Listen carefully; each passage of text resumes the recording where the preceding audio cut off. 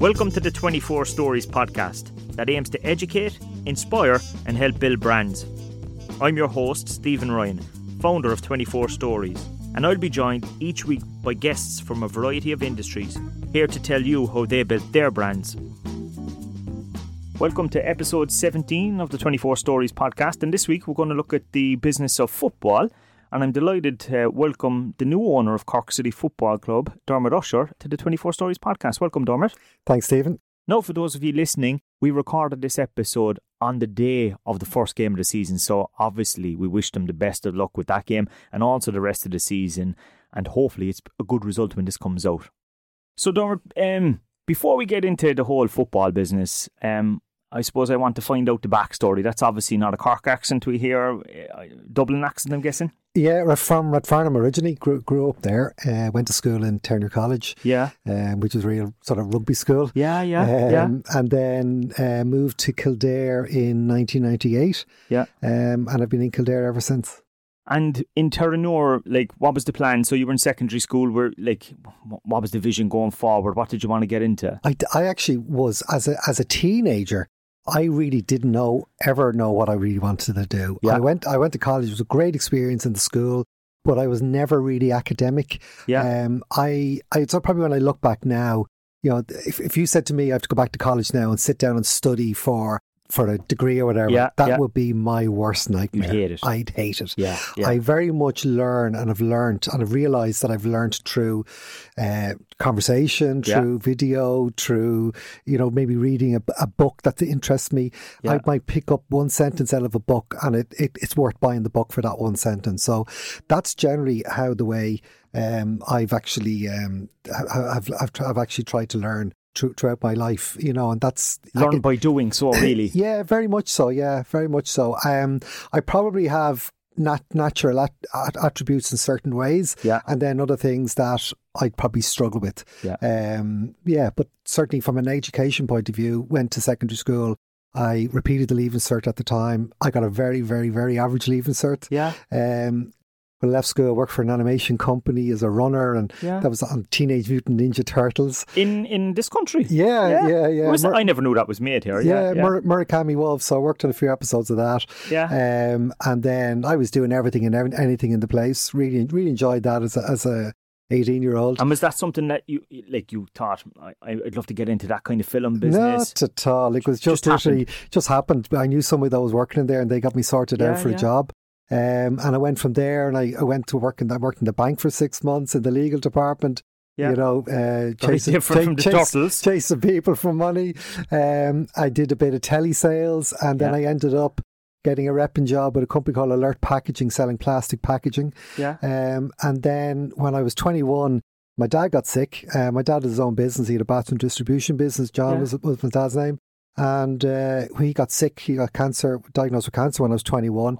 And I said to him, do you want me to come in and work for you? Yeah. And he said, yeah, come in and give me a hand out. So I did that, left the job I was in. And unfortunately, he passed away then when I was 23.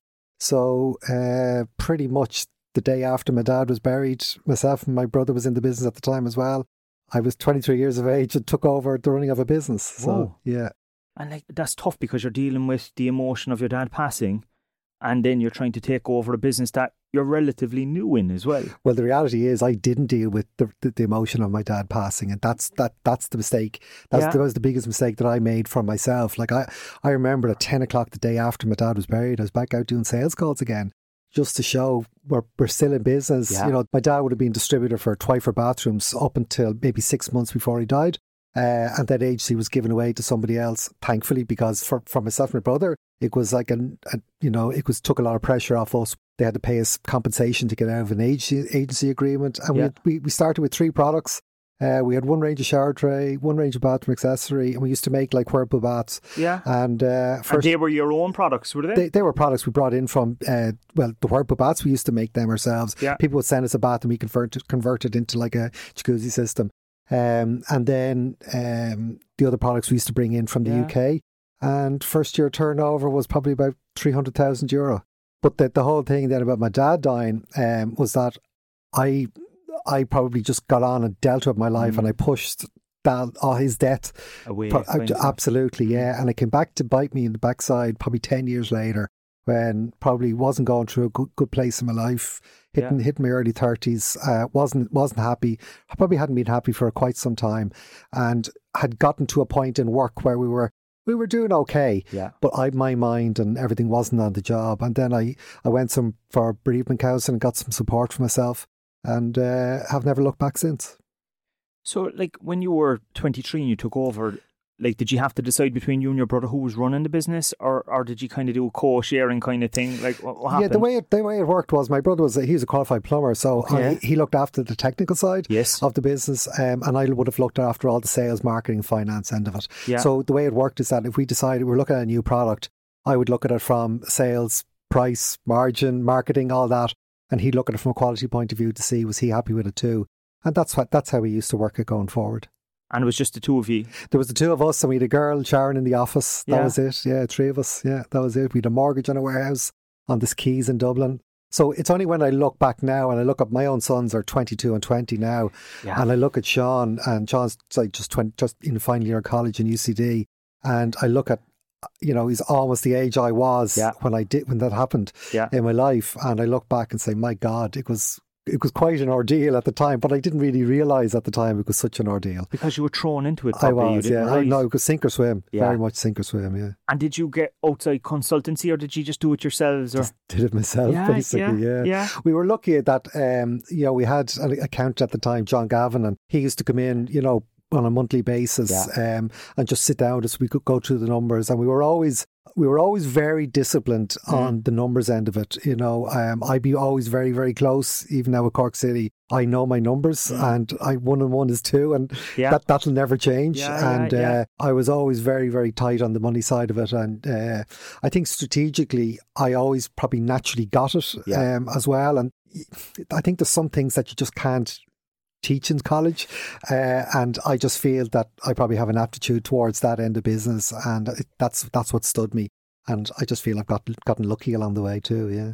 Was there also a case as you were building that business, then you were kind of doing it for your dad as well? Was that in the back of your minds, kind of? No, I think, like obviously my dad was always in the back of my mind, and he's still in my back of my mind to this day, because I would have been very, very, very, very close. Yeah. And I always describe it as if you can imagine somebody having Forrest Gump by the back of the neck, and you let go. Yeah. Well, if you imagine Forrest Gump running, that's what I did for 10 years about my dad's death. I never dealt with it at the time. Yeah. And it came back then, and I just find once I got on top of that, then I was in a much, and I still continually work on myself personally, and it's part of my life that I'm appreciative of, because everybody has a story, and I'm very aware of what my own story is, And after that period then where you went for bereavement counselling and so on, did you find that also impacted on the business then, that your mindset had changed? 100%, because everything changed, because I was now focused on the business, where before I would have had blank days in my diary. I just wasn't in a good place. Yeah. And we survived. Once I got myself and spent a bit of time working on myself, we literally grew the business. At that point, it was probably turning over about a couple of million. And within the space of from then until now, it went from 2 million to 50 million. Whoa. Yeah. Now, in that time, it went from 2 million to up to about 20, early 20s, when then the crash happened in 2008. Yeah. Crash came along, and turnover would have dropped from 20 to 16 to 14 to 12 to 10. And it stabilised at 10 for a couple of years. We obviously had to make redundancies. One decision that we made at that time was our view was always, we're better off making people redundant, and then the people that were left behind, they were staying in the business, we never cut their wages. We always wanted them to maintain the level of wage, because we always felt that as soon as you touch somebody's wage, they're always now looking out the door. Where is there something else that I need to move to get more money? So for me, that was a good decision we made at the time. But that was like, again, I'd been still only, I don't even know what age I was back then, late. Probably 30s, were you? Yeah, my 30s, so late 30s or whatever. So there was a lot of big decisions had to be made, but they had to be faced. And thankfully, like we still, Richard Sloan is the current CEO of the business. He's working in the business 18, 19 years. There's some of the girls, Catherine and Denise and Kim, they're all there that length of time too. Ian Flanagan within the business, be there over 20 years. So we've a stalwart of people that stuck with us through thick and thin. Yeah. But at the same time, we supported them through thick and thin too.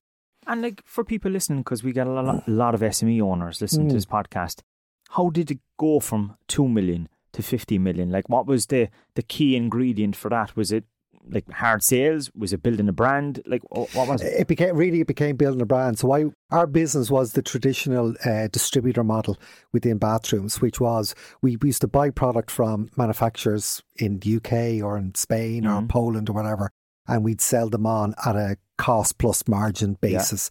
And the same as what everybody else used to do.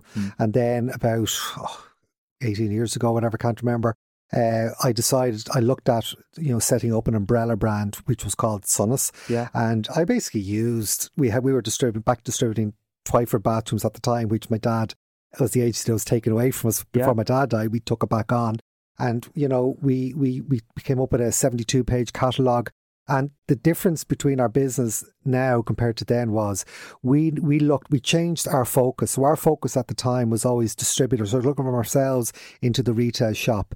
Yeah. And we changed tact completely. And we looked at everything from the retail customer back to us. And once they started to look at things with that lens, everything changed. Yeah. So we put ourselves in the shoes of Mr. and Mrs. Joe Bloggs, hasn't bought a bathroom in 15, 20 years, really hasn't got a clue what they're looking for. So we wrote the catalogue for them as regards, well, what do they want to see? They want to see a picture, a price, dimensions, and it was literally as simple as that. And that all the products that we do were in the one catalogue. And you literally just pick the products out, and the retailers loved it because for them, it guaranteed a margin for them. And for us, it helped our margins too, because rather than working on a cost plus mentality where you're competing on price the whole time, you're now competing on a retail price point where it's now level of service. And that was the other thing that, from we are still very, very, very much a service-led business. Everything, and it's a bit like, I've probably since come into Cork City as well, used all the same philosophies that I've used in Sunnis bathrooms, which would be that, if somebody's asked a question online, answer the question. If somebody's got a problem, solve the problem, deal with the problem. And once you deal with the problem, people will buy into you. Yeah. And, if you've done something wrong, just stick your hand up and say, what, I made a bags of that. Yeah. Or we do have a problem. And, people just respect that too. And we would have always felt that, a problem is actually an opportunity where if you deal with somebody's problem promptly and effectively, they'll sing praises from you from the heights, and that's what we're trying to do. We're trying to do the mindset and trying to instill into Cork City that if somebody's got a problem or they want to know what's going on, talk to them, no problem. So did you position yourself as a kind of a premium bathroom brand? So, or like against maybe the overseas competition? Like, how did that work? No, I think not necessarily as a premium bathroom brand. I think now we're becoming to step up more premium type products. But now the businesses we don't buy from brands anymore. We now design our own product, source our own product. So everything that we're bringing in is basically being designed in-house, quality tech compliance in-house, meeting all the different standards. So when people, all the new house build, like we'd have probably 40-50% of the new house build market in Ireland. So, and then on the commercial side as well, we can just deal with a lot of problems that architects or contractors might have on site, or even what specifiers are looking for, to do with BREEAM and stuff like that, which is all compliance to do with water saving and all that. So, sustainability is a massive part of the Sunnis business. And that has changed a lot in that period. Yeah, very much so. And that becomes, with the level of turnover that we're at, we're now in a position that we can keep driving all that type of product forward. And that keeps us ahead of the opposition. So price isn't as relevant. We're competitively priced, but it's not the be all and the end all. You're not competing with the local Joe Soap distributor because he just can't touch you on the product because our products meet standard.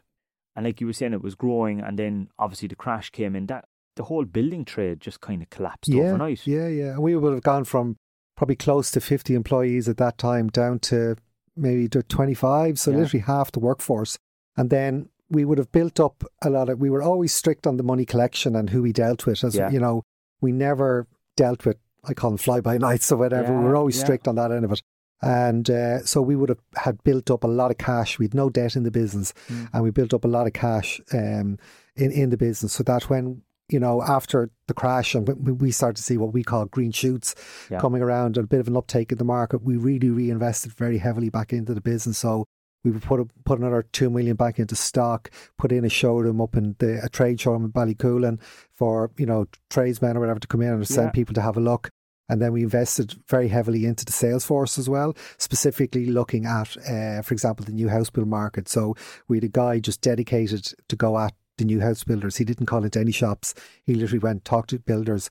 We would go to the retailers in the local areas. Every product that Sonas sold was always through a retailer, always. But we would have had arrangements in place where we know what the level of margin that the retailers were happy to work with. And basically, when a contractor said to us, when we agreed a price, he said, we'd ask them, all right, who do you want the order to go through? So they might have said DPL or Irish International or Cork Builders or whatever. And they would have decided where it went, and we were able to facilitate that, and we would have supplied everything going on in the bathroom wise going into that house then. And that was probably important because the likes of those builders providers then could trust you as well. So they're going to throw business your way. Well, we're bringing them business, and it works both ways. Yeah. It works both ways, yeah. So you're not a threat. No, it's a partnership. Absolutely partnership. It has to be win-win for everybody, yeah.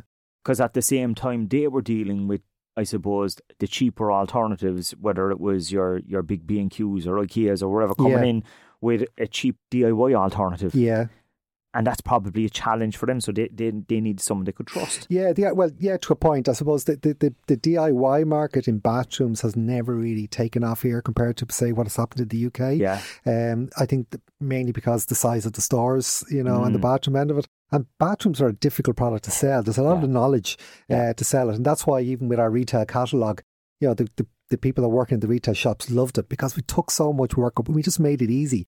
So we have and currently have a 96-97% first time fulfillment rate. So basically whatever's in our 400-page catalogue, we have it in stock. And you can have it next day. So if you order before 3 o'clock today, you will have it Monday morning. First thing. And we broke into we were dealing exclusively for a period of time in the Republic of Ireland, and then we moved into the Northern Ireland market. And the guys in the Northern Ireland couldn't understand how we were able to take an order from them at 4 o'clock on a Thursday and have it delivered to them by 11 o'clock the next morning. And they might have had a local distributor 200 yards down the road that would take a week to get them the product. Yeah. It's just a completely different level of service that we're offering, yeah. But that's a marketing tool in itself in terms of building a brand and that guaranteed success of delivery each time. It's a barrier to entry for other people to come into the market because we set the standard and we were always looking to increase. So we set the standard as regards the point of sale material. Even now we have, for example, we offer, Sonas offer a facility where we will actually come in and design the showroom. You put a showroom with a Sonas bathroom showroom within the showroom. There's a number here in Cork already, and they're very, very, very successful. Very cost effective, and it's a win-win for we partner up with certain people to do that. But we've our own in-house person, Anne-Marie, going around the country, designing all those showrooms. Yeah. And you were saying that it's very technical. So is there an educational piece in that too, in terms of, was it always a case of educating plumbers and contractors about what you do? Like, did you have shows, trade shows and stuff for them? It's educating everybody. So, our customer is anybody who will specify a product, touch the product, pay for the product.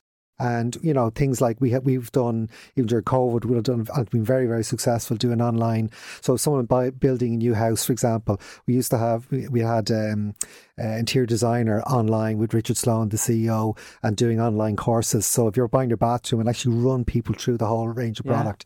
And then we'd be able to answer there and then all the questions that people had. We'd obviously do any trade shows, the house exhibition. Well, that's not there anymore.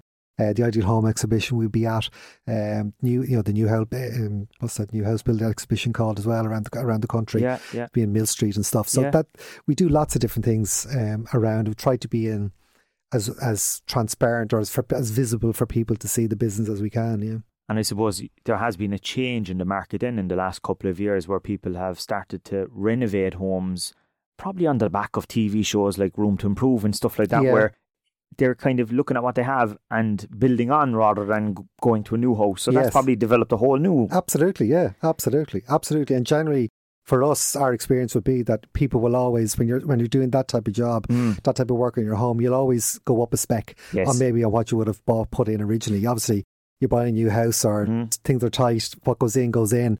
The PC sum is a small thing. It is a smaller sum. And then when you go to do it the second time around, you usually have a few more quid and you spend a few more quid. So we're obviously grateful for that too, yeah. So grateful for Dermot Bannon in particular. Oh, Dermot's a great fellow, yeah. No doubt. You know, so it's really interesting. So like, were you managing director of the business up until what time? Look, I ran the business. Yeah. But to be honest, I wasn't there was never a title on my card. At any stage? Not really, no. A title would come onto my card when we sold the business. We sold the business in originally we sold it in 2017, so my brother exited the business at that stage. Okay. And as part of the deal that was done, I stayed on and I retained 45% of the business. Okay. And the business then, we put the business on the market again last year. So private equity bought into it. So the way they work is they'll come in, invest. They saw a great opportunity themselves, which turned out to be correct. Yeah. And we put the business on the market. They look to exit usually after between 3 to 5 years. Yeah. And so the time came up last year for them looking to exit. We decided to put the business on the market.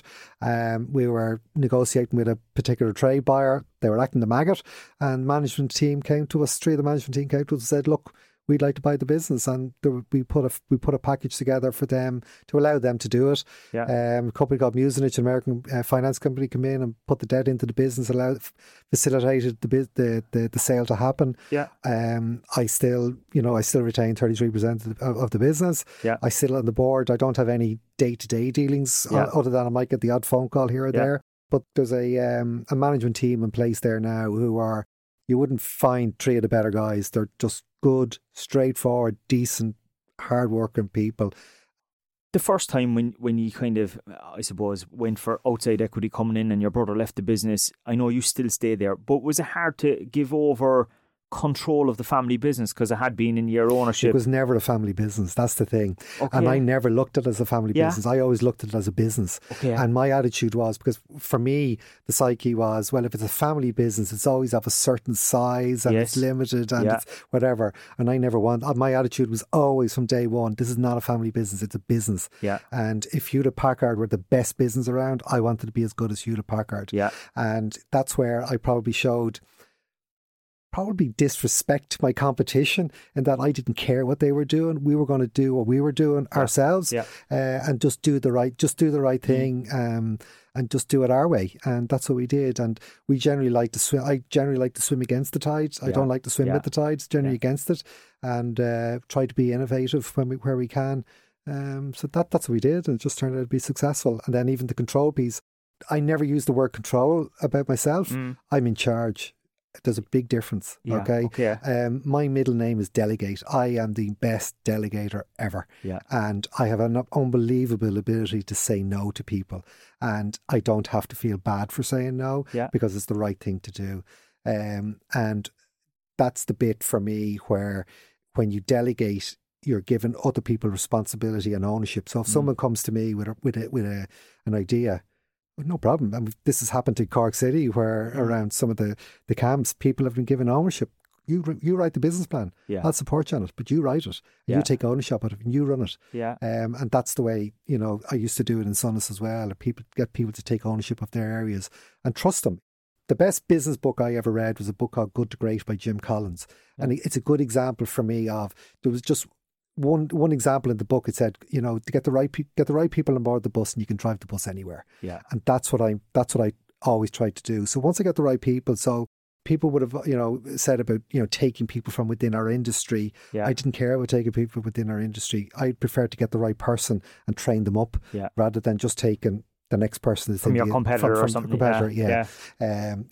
that's how we used to do it. And they often say find people that are better than yourself at certain areas. Was that the case with yourself as well? 100%. You can't be an expert at everything. The key to good management is getting people in that are better than you. And that's where this control element comes in, where if you're too controlling, I find within a business, you're just stifling absolutely everybody around you. And you have to ask yourself the question, what's that about? Is it your ego preventing that? Is it just control issues? Is it fear? What is it? But the simple reality is, I allow people to take ownership of their area of expertise. even I just announced the board of management for Cork City. Yeah. And each of those people offer different areas of expertise. Of things of which I don't have experience of necessarily. Yeah. I could probably do a lot of the stuff, but I need a shoulder just to, not to cry on, but I need to be able to pick up the phone and just touch base and check things out. Stuff on the PR side, on the HR side, on the finance side, on the marketing side, on the commercial side. So they're all on the football side. So Damien Delaney's just been appointed onto the board as well. Yeah. So all those people have way more experience than me, but I'm in a lucky position now that I can, pick up the phone and talk to them, and they're all willingly come on to board as volunteers to be part of something. Now we have to go. Now we're all on the bus. Let's drive the bus as far as we can and have a good bit of fun along the way. And that's interesting because when I look at small companies, and as I said, I know for a fact that there's a lot of SME owners listening to this, and some of them are progressing their company. They've gone past 10, 20 employees. When does it come to the stage where you have to get a board? Like what was the stage where, for let's say in Sonas, like when did you create a board? Was it when investment came in, or was it always? Basically, yeah. Like even with Cork City, I don't have to do it. Yes. I don't have to do it. But I felt it was important for a couple of reasons. One, the Zeus sponsorship is quite significant. Yeah. And I've sponsored clubs in the past and really didn't know where maybe the money was going or how it was being spent. Yeah. And you might say, well, that's none of my business. But I'm looking to build long-term partnerships with sponsors and with corporates. And I don't think any of them would want to know that their money is being wasted. Okay. Yeah. And I think that's why, for example, Keith Ockenden now has come on as chairman of the board. He's out from the UK today. He's absolutely buzzing. He's literally texting me every day. Yeah. Can't wait for the match tonight. And he's come on the board and he's mad excited about it because it's something different for him then as well. Yeah. He's the CEO of a €500 million company coming onto the board. This is invaluable to me. Yeah, huge. And everybody else has come onto the board as well. Just they're mad excited for it and they're really up for it. And that's the key, is to bring people. My job is to bring people along on a journey now. And certainly on the commercial end of it, I have a lot of work to do on that. We've done really, really well, but we can do much better, I feel. I want transparency for sponsors to come on board to say, look, I've nothing to hide here. If I make a few quid of this, great, but I don't expect to. I'm going to have to write a check probably for this. But I don't want it, but I will. And I'm willing to underwrite it. So that's, but as long as we keep doing the right thing, that's the key to my messaging. Keep doing the right thing and everything should fall in place. But it seems an interesting move, not leaving the backroom business to move into football. I know you're still there, but you're not there on a day-to-day basis. You're on the board of Sonas. To move into the world of football, which a lot of people will say, you'll never make any money from it. Yeah, but now everything is about money. Okay. Is it a legacy thing? No, not necessarily. It's probably a challenge for me personally. I actually retired 2 years ago from Sonas. That's how when I stepped back, because we were putting the business onto the market. Yeah. I had to be seen to be stepped back from the business, and Richard had taken over. So I had actually retired 2 years ago, and I was perfectly happy retired. And quite young to be retired. Yeah, I'm 50. I was 53 last week. Yeah. And like, what in that 2 year period? Did you try and get involved in another business? Like, no. Take it easy? I did nothing. Yeah. Well, if I say I did nothing, I actually did loads, but I did loads of things that I wanted to do. So I played a bit of golf. I'd meet pals for coffee. Yeah. I've someone that I might mentor on a Wednesday and somebody else I might meet for coffee on a Thursday. I had a fantastic lifestyle. I'm very, very lucky and privileged to have it, to be able to have it.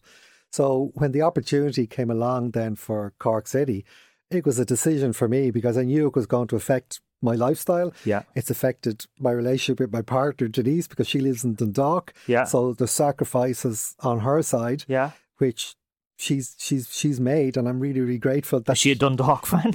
She is, to be honest. Yeah, she is. For at one stage, they were the biggest rivals in the league. She actually lives straight across the road from Oriel Park. Okay, it's gas. It's absolutely gas.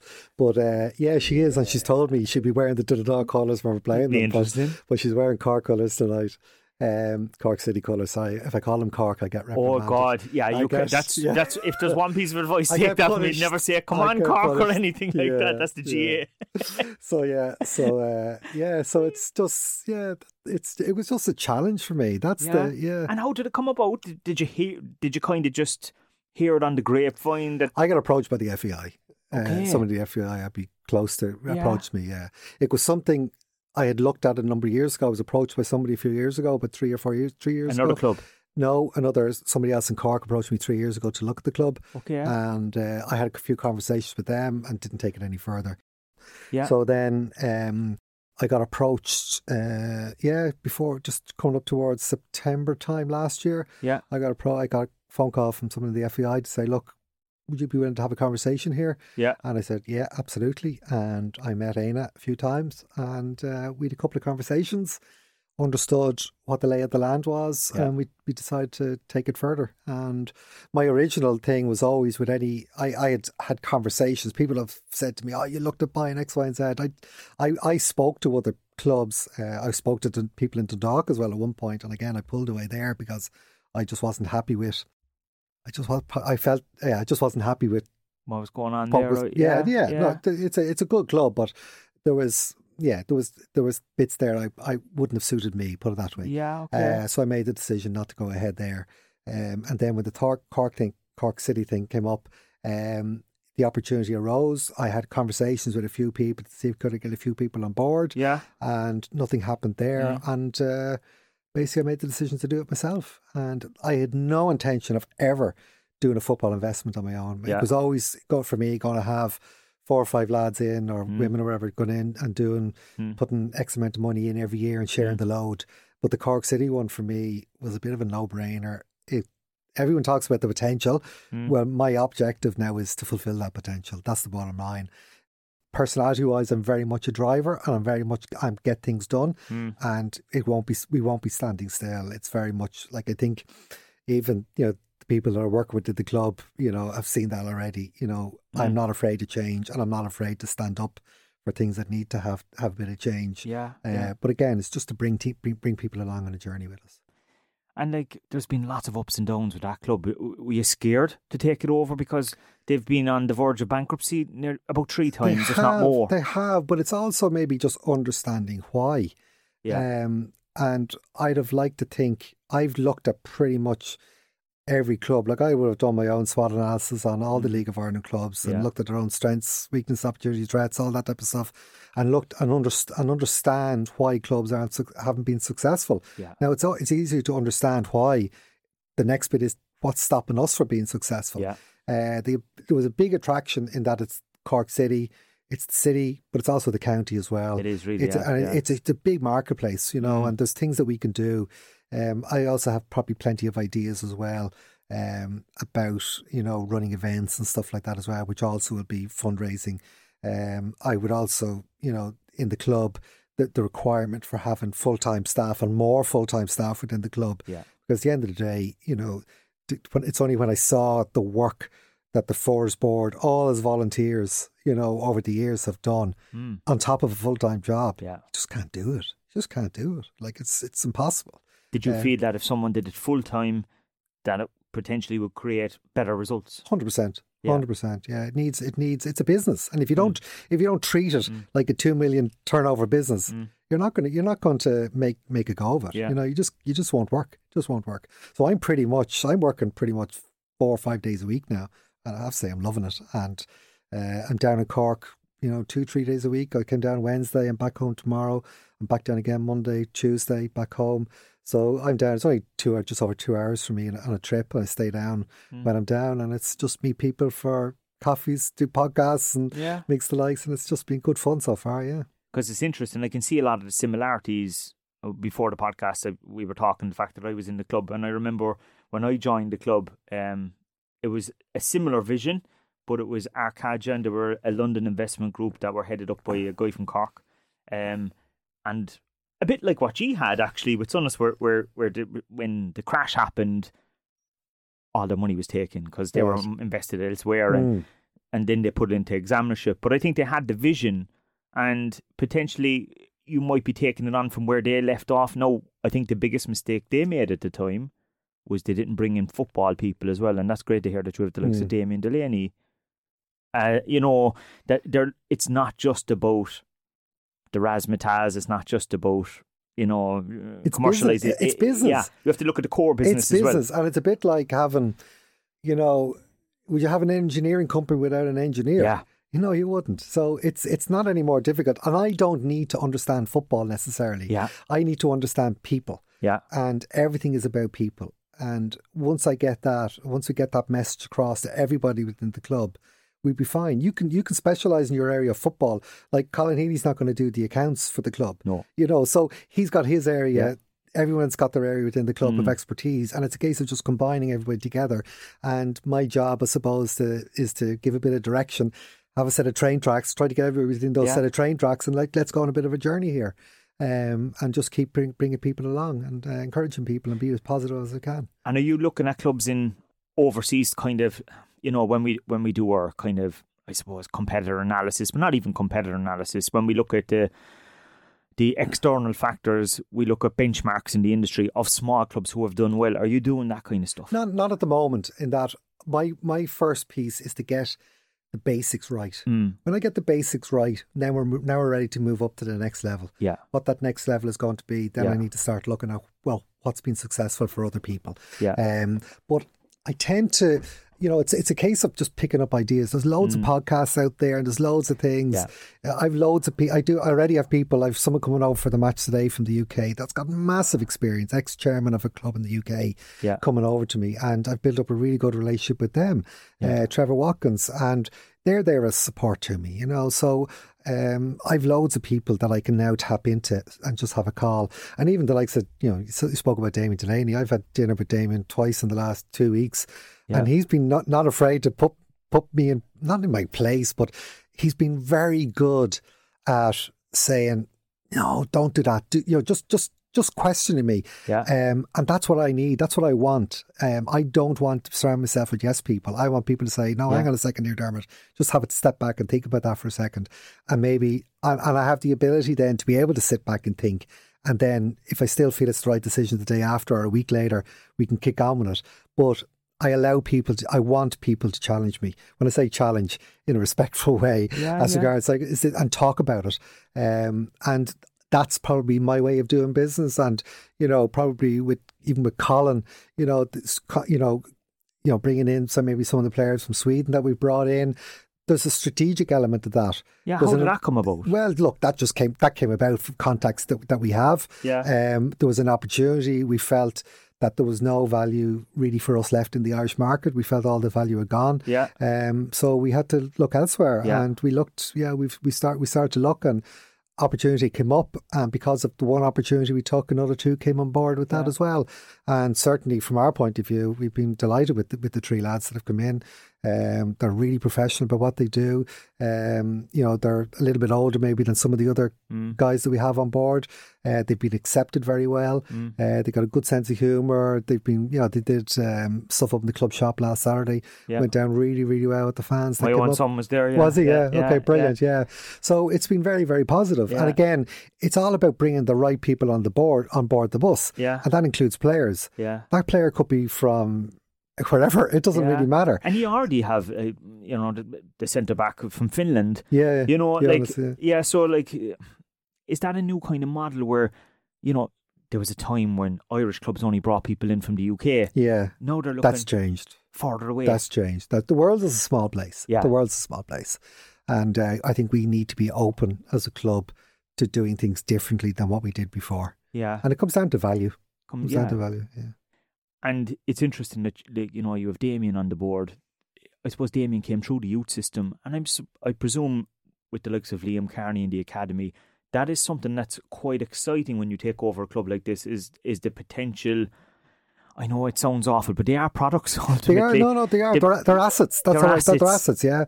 And that's an area for the club where there's been quite a bit of comment about the price of players going away. Yes. And it's certainly an area of the club that I expect there'll be a lot of focus on it for the next few years. And that's in a positive way. Yeah. I have somebody coming down for a meeting on Tuesday who's got a huge amount of experience in this area. There's conversations that we need to have with agents, with the parents of academy players. Yeah. There needs to be an understanding of what we do as a club for those kids then too. Yeah. I will not stop any man, woman or child to live there, to chase their dream of going to the UK or to Europe. Yeah. But we want to be properly recompensed for the effort that we've put in to that kid or person that as well. And we are to a point, but I think we can do better. And I think it needs to be a bit more fair, or bit fair, or whatever the right term is for that. In many ways, has Brexit been quite a good thing for the League of It's Ireland? actually been good, yeah. It's actually been probably good. Because they can't poach players under 18? No. So you get to develop them, and they can't take ownership. It is, but then there's delicate situations around signing players at 16 and their willingness to sign. They might already have agents, and the agents are saying, don't sign. But that's conversations that we need to have, and they're conversations that we will be having with the people involved in the club. We've already seen the likes of Cathal Heaven going to AC Milan, and there's a few others going to Italy as well, and different places. So it's totally different to the way before. From the commercial point of view, then I presume the goal would be to get as many bums on seats in Turner's Cross right throughout the season. Absolutely, yeah. Is that where most of the money will come in? A lot of the money comes out there, but we can't be reliant on just that money. So that's obviously a major one. Another one is commercial sponsorship, and I think we've done really well up until now, but we can do better. Yeah. And then there's also, I think I can't fundraise as such because I'm a private individual. Yeah. So what we're going to do is we're going to run a series of events. So we're going to be launching in the next week or two a number of events that companies can buy into, and that will be able to reward staff or customers and bring them along. Brilliant. So, for example, at the end of the year, in the end of November, I'm still waiting to confirm the location and the date for this, but we're going to have a black tie ball. Yeah. So again, 30 tables of 10, and to celebrate the year that the club has had, whether it's good or bad on or off the pitch, we will be celebrating the year we've had, because lots of people, any people that's going to be at that is going to be a true fan or put a lot of work and effort into the club, and to celebrate it. That's going to become an annual thing. So that's going to be called a football. So the whole idea is that I like it, it's a black tie ball, and basically you wear whatever you want on your feet, and there'll be spot prize for the best footwear. Okay, that's the time. It's just something a bit different, quirky, a bit of a fun spin on it. We're going to run 2 golf days. So we've got one booked in Fode Island on the 16th of August. Yeah. Tee booked from 8:30 to 4:30. Yeah. And then we've another one booked in the K Club on the 26th of June. Interesting, outside of Cork. Yeah, two shotgun starts there, 9 o'clock and 2:30. And then we're going to have a one home day match event, pre-match event. That venue is to be decided. I met somebody yesterday, and it's possible to be held in their location. And then the away one that'll be for a Shamrock Rovers match, and there'll be a away one in Tala, one of the hotels beside Tala Stadium, to do an away version. So the reason why we're doing stuff away from Cork is that there's a huge amount of people. Like one of my neighbours is a mad Cork City fan. Yeah, there's a load of people that I would know in the business community in Dublin, for example, who are not even from Cork. But then there's a lot of people from Cork in the city as well. Yeah. They can't come down to matches. So what I'm doing is putting on events in Dublin for them to come to Dublin-based events. Yeah. Trying to tap into the Cork diaspora or whatever. Yeah. And then the next stage after that is to try and tap into worldwide after that, as regards be able to sell and package up, point of sale, jerseys and all type of stuff. Stuff I've had a good meeting with Zeus yesterday, so we have a whole range of products hopefully going to come on stream, being supported by Zeus, that we can package up and nice for Father's Day gifts and Christmas gifts and all that. So there's a lot of work going on. It's almost Cork City, I'm hoping, will almost become an events company too. And with the idea of potentially running gigs. I have an idea for a gig in Dublin based around Cork music, for example, and getting people to celebrate Cork City as well. So there's a number of different things that I'm looking at. I'm underwriting the cost of all this stuff. Those few events this year, I may or may not make money out of it. Yeah. But it's not really the point. I need to build on something. You need to build the brand. I need to build the brand on it, and then obviously we'll be looking then to build up on the commercial aspect of the club, and also assisting with the very much a community aspect as well. So there's a number of things. There's a couple of things I don't want to talk about now, but there's straight away we're looking to take on a community officer that's been supported by Healthy Ireland and through the FAI as well. Yeah, and that person will go out into the community, go to schools. It's all about healthy living. So that's going to be coming on board in the next number of months as well. So that's another employee coming into the club too. But you've bought into a brand as well that, I suppose, if you look at one of the strengths of the brand, is its actual name. there's very few things with the name of the city. Exactly. You know, exactly. so that's actually quite smart in terms of events and stuff. And, you know, Cork as a population has grown dramatically. Yeah, absolutely. I mean, I heard Simon Coveney talk at an event recently that the population of Cork has grown by 50% in the last 20 years. Okay. And that's expected to grow again. So, one club, one city. No offence to the people in Cove Ramblers. Yeah, absolutely, yeah. But it is very much seen as the club for the city, whereas Dublin has a number of clubs. And it's really important as well. And that's the thing, that it's a very clear identity. And that was very attractive for me to come in as well. Yeah. So there's no doubt about where the market is and who we're trying to target. Yeah. I do, when we say try to target, I think up until now, the people who go to League of Ireland are the people that go to League of Ireland. Yeah. I honestly feel that there's a huge amount of people outside of those who could potentially start to come to matches. So I've spoken before in newspaper articles and other podcasts about, you know, my own experience of getting involved with League of Ireland. So my sons are 22 and 20 now. When my marriage split up when they were 8 and 6. Okay. And the kids used to save me on a Tuesday, Friday, Saturday. So on a Saturday, they used to play football and stuff. And then on a Friday night out there, I said, well, I'm going to do with you two lads. So we started going to football matches and we go for dinner, go to the match, we'd have to drive home. We did it every Friday. And they enjoyed it probably. Friday. They're down here tonight. We still do it. We still do it. I'd still send out a text on a Monday, who's around on Friday. Now, one of them might come, neither of them might come. You know, they've got girlfriends and alcohol and different things. There's a lot of things to interest them as well, not just football anymore. But it was an absolute saviour for my relationship with the kids. Yeah. It was something that we did with each other, which I think is really important. So rather than do things for them, like driving them to a match and dropping them off or whatever, it was do things with them, sit down, communicate with them. How was your week? It was our weekly check-in time. And that became really, really, really important. And then for me, there was a whole piece around loneliness. And I've spoken openly this, that, you know, that whole period of my life from my 20s up into my 30s or whatever. And even as I went through and even as I had kids, you know, I felt alone quite a bit at the time too, you know, because you're running a business, you've got the kids. There's a lot of pressure on you there too. And it just, going to a football match for me just became somewhere where I could actually go on my own if I wanted, the kids weren't around. Yeah.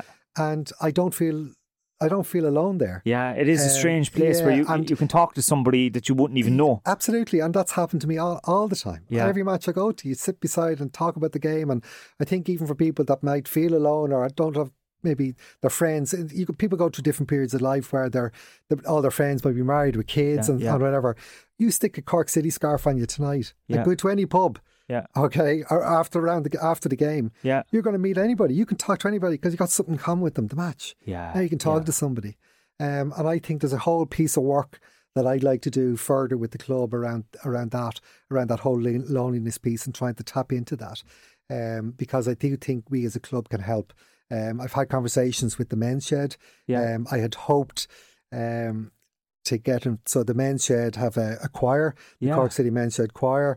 I've had conversations there. I'd like to develop that further. I couldn't get it done quick enough. I'd asked somebody to use permission to use the lyrics of a song, to change the lyrics of one of their songs. Yeah. They haven't come back to me yet. So Mike Scott, if you're listening, come back to me with a yes or no, please. So we have a whole song base that could ultimately become a really good anthem for the club as well. And get people behind. And there's the Male Voice Choir. Look, there's other stuff like that we're looking to do maybe on a Monday morning memories type thing around at the base at the club, where people can come and just on a Monday morning, you might be retired, you might want someone to come and have a cup of coffee, just talk about the match from the previous weekend, talk about memories of football. You don't have to talk about football at all. Yeah. You just want to have a cup of coffee. So that's something maybe in time we're looking to maybe try and develop as well. So it's very much trying to tap into the whole community piece. And in time, obviously at the moment, you know, you have the training ground in Bishopstown, that's just rented. Yeah. Like, what have you plans for the future in terms of getting your own... I have plans. I have plans, but I don't know what they are yet. Yeah, you have to wait and see. Yeah, look, there are plans. Like we don't have probably a tenure of security where we are. Yes. So it is something that there's probably a short term and a long term. There's probably not even a medium term in this. Yeah. It's short term or long term. So the long term view for me would be that we build, and this might be done hopefully in partnership maybe with the likes of UCC or developer or something, where we will develop our own academy facility, which would incorporate, 2 Astro pitches, one of them in a dome, goalkeeping training area, 3 grass pitches, full set of offices, changing rooms.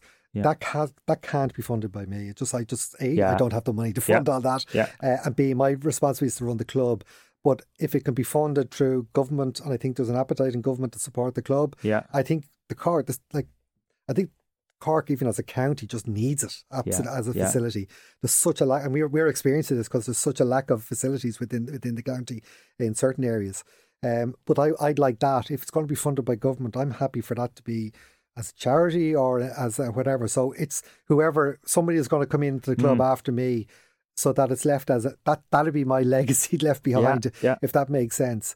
So that it can never be tampered with or sold on or whatever. It's specifically for Cork City with the academy, and the academy is massive now. And it's not just the first team's academy, and from under 14 there's going to be under 13 coming on. There's the women's side of the game, which is it's going to go massive after this World Cup, I'd imagine. It's going to go huge, and it was really interesting. We did a launch there last Thursday week, and it was very noticeable to me for the women's team, the bond. Like Danny Murphy's done a great job there, and we've remained amateur. And we've said from the very start, when all this professionalism came out with the women's side, the numbers just do not add up as regards, for the women's side in Cork to go professional. So everybody's bought into what we're trying to do as amateur, but provide the best training we can, the best facilities we can, the best opportunity to play football at a top level, and to have a right good go at the ones that are paying the money, and show that, this isn't actually all about money sometimes. This is about being able to play for your county too. That's what this gives. So all the women that are in are all sort of Cork-based, live in Cork, working in Cork, educating in Cork. Brilliant. We've had a couple of girls come up from America. Spoke to Danny that he used to coach in America. He had one phone call with one of the girls, and within a week she had booked everything, transferred her education over to UCC, straight over like that. Fitted in brilliant. It's been fantastic, absolutely fantastic. So there's a huge football community that's being built. Yeah. Like there's 9 or 10 teams. I don't know how many's there at the moment. Yeah. But it's there's another 13s to come in at the start at 20 years as well. But there's also a massive cost attributed. Yeah. Like the cost is phenomenal, and the FAI don't seem to have a problem to start a new underage section that has to be paid for. Like if you look at, because we're based in Cork, you travel more. We've travelled to everybody. Yeah, everybody. Yeah. And I've already spoken to the FAI about this. I feel there's an imbalance.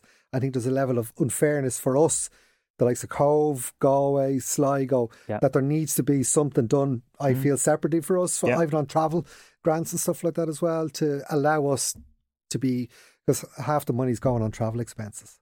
So when we go talking to, for corporate sponsorship and stuff as well, that's what you're supporting as well. It's not just money going into the first team. Yeah. There's 6-figure sums going into academies in the women's section. We absolutely need support. So all these, for example, events that we're looking to do, if anybody can support us, they're all going to be released in the next couple of weeks. If anybody can support us on that, and they range from $2,500 up to 10 grand. There's, people can contribute to the academy stuff. And if you contribute, if you say, I want money to go there, it will go there. Yeah. And there's loads of work we can do. You're following a similar model to what the rugby have been very good at that in terms of their commercial model. They do a lot of events abroad in London and New York and things like that. So that I'd imagine it's going to be the same. Now they're kind of run by the IRFU as well. So a slightly different model to yourselves. But they're commercialised. Absolutely, yeah. And it's a results business, football. Yeah. By the end of the season, what are you hoping for? I'm still alive. Yeah. That you're not killed by the shed.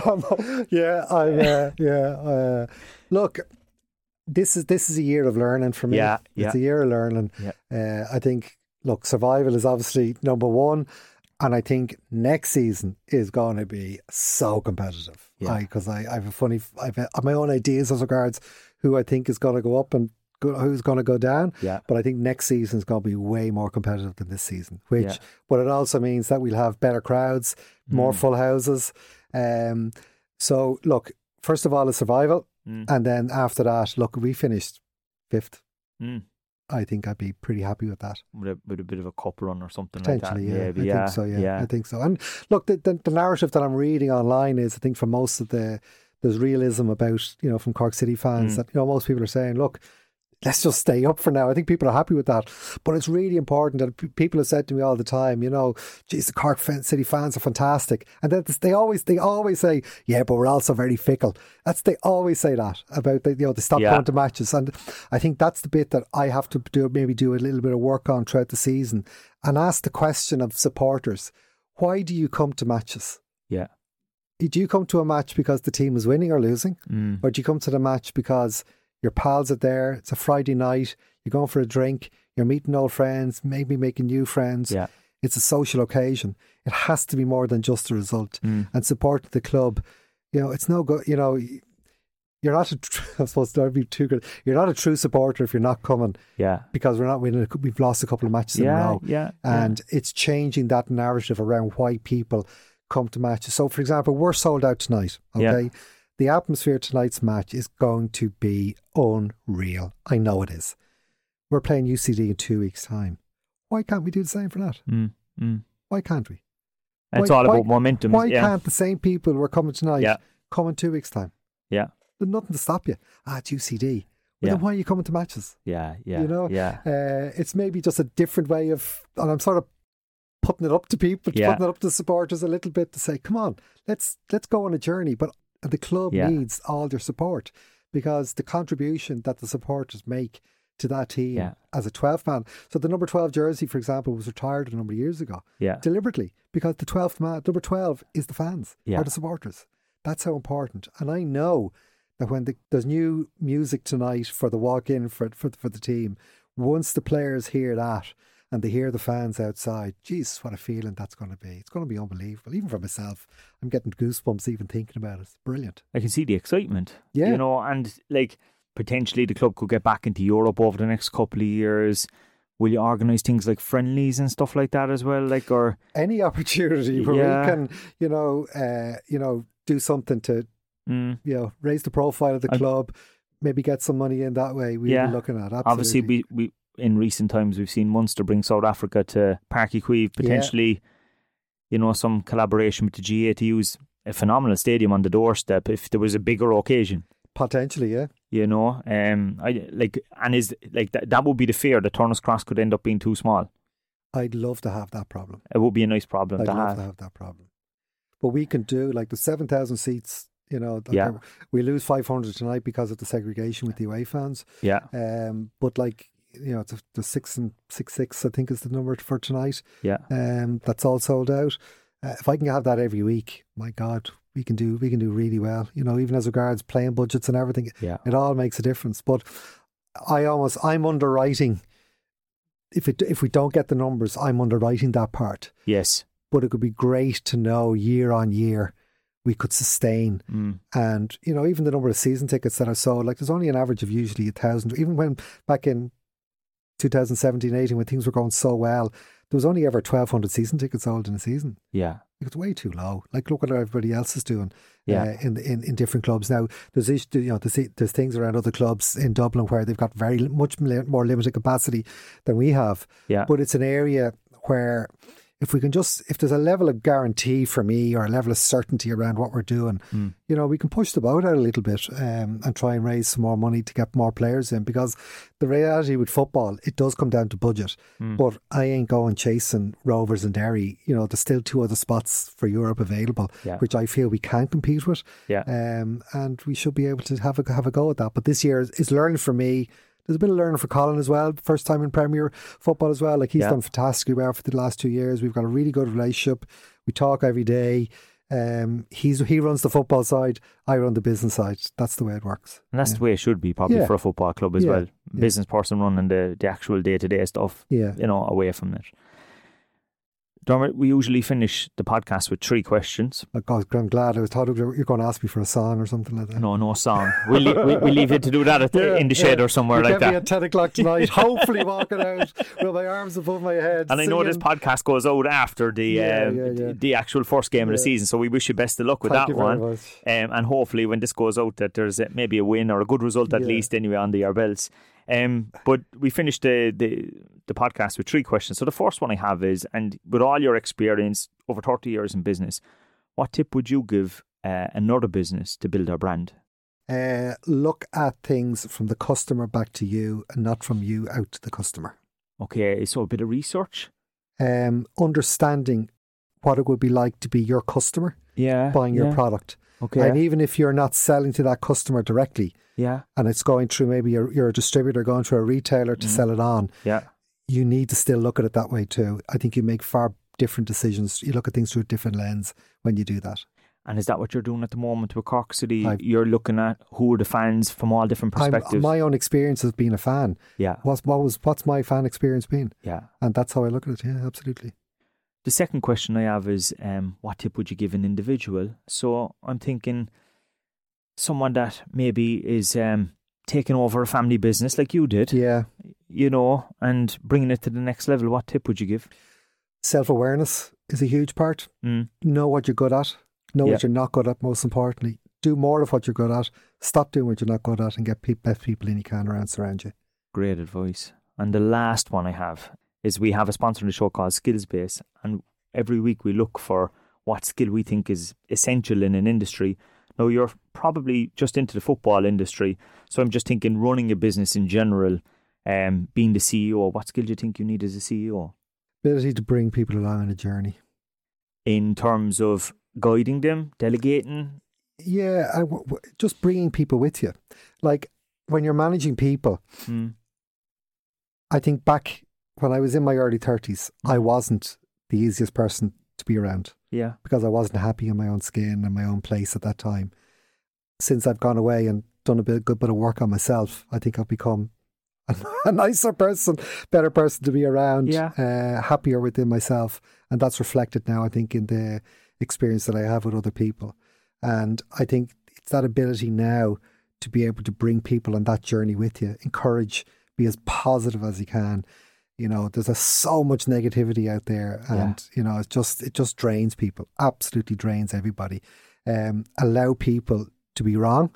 You don't always have to correct them. You know, and just bring people along with you as best you can, and give people responsibility as much as you can. And if someone comes up with an idea, allow them sometimes to have ownership of it and develop it and be part of it. And then, you know, it'll always run well, and people will come to you with more ideas, because I don't have all the answers. And you know, people, obviously I'm accessible on social media. I've been quite active on it, and I'm openly saying to people, if you're not happy with something at the club, now don't come on moaning to me. I don't. But I've no issue. I'll meet anybody for a cup of coffee. Even if you just want to talk about your own, if you want to talk about your own business or problems that's going on, I'm happy to reach out to me. No problem. I'll meet you if I can help. I will. But just talk. You know what I mean? Just talk, and you can get through it. And I'm sure there'll be a lot of talking done for the season ahead. I'm sure loads of people will probably reach out after this. It's been a fascinating conversation. Thanks a million for coming on, and best of luck. You know, I think it's a great decision on your behalf. I think you'll enjoy your time in Cork, and I think the people will definitely encourage you along the way as well. Yeah, so far I've got a great welcome, really have. So I really appreciate you asking me onto the show. Thanks, Stephen. Thanks a million. That wraps up this week's podcast. Thanks again to our sponsor, Skillsbase app, which is a solutions provider for companies looking for mobile-first engagement and blended learning tools. To find out more information on what they can do, visit skillsbase.ie. Don't forget to like and subscribe to the show, and get in contact with us on all social platforms. I will be back again next week with a brand new episode.